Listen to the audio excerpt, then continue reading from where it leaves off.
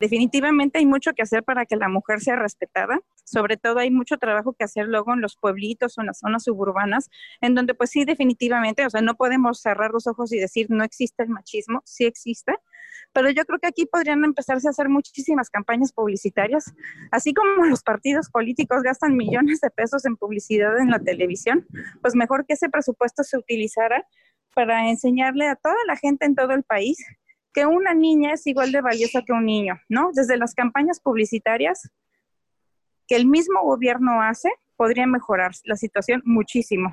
En los libros de texto sí se están poniendo muchas cosas sobre la igualdad y la equidad, pero a veces es una igualdad o una equidad deformada, porque la equidad de género, como la manejan en los libros, nada más están enfocando como que la salud sexual y el derecho al placer.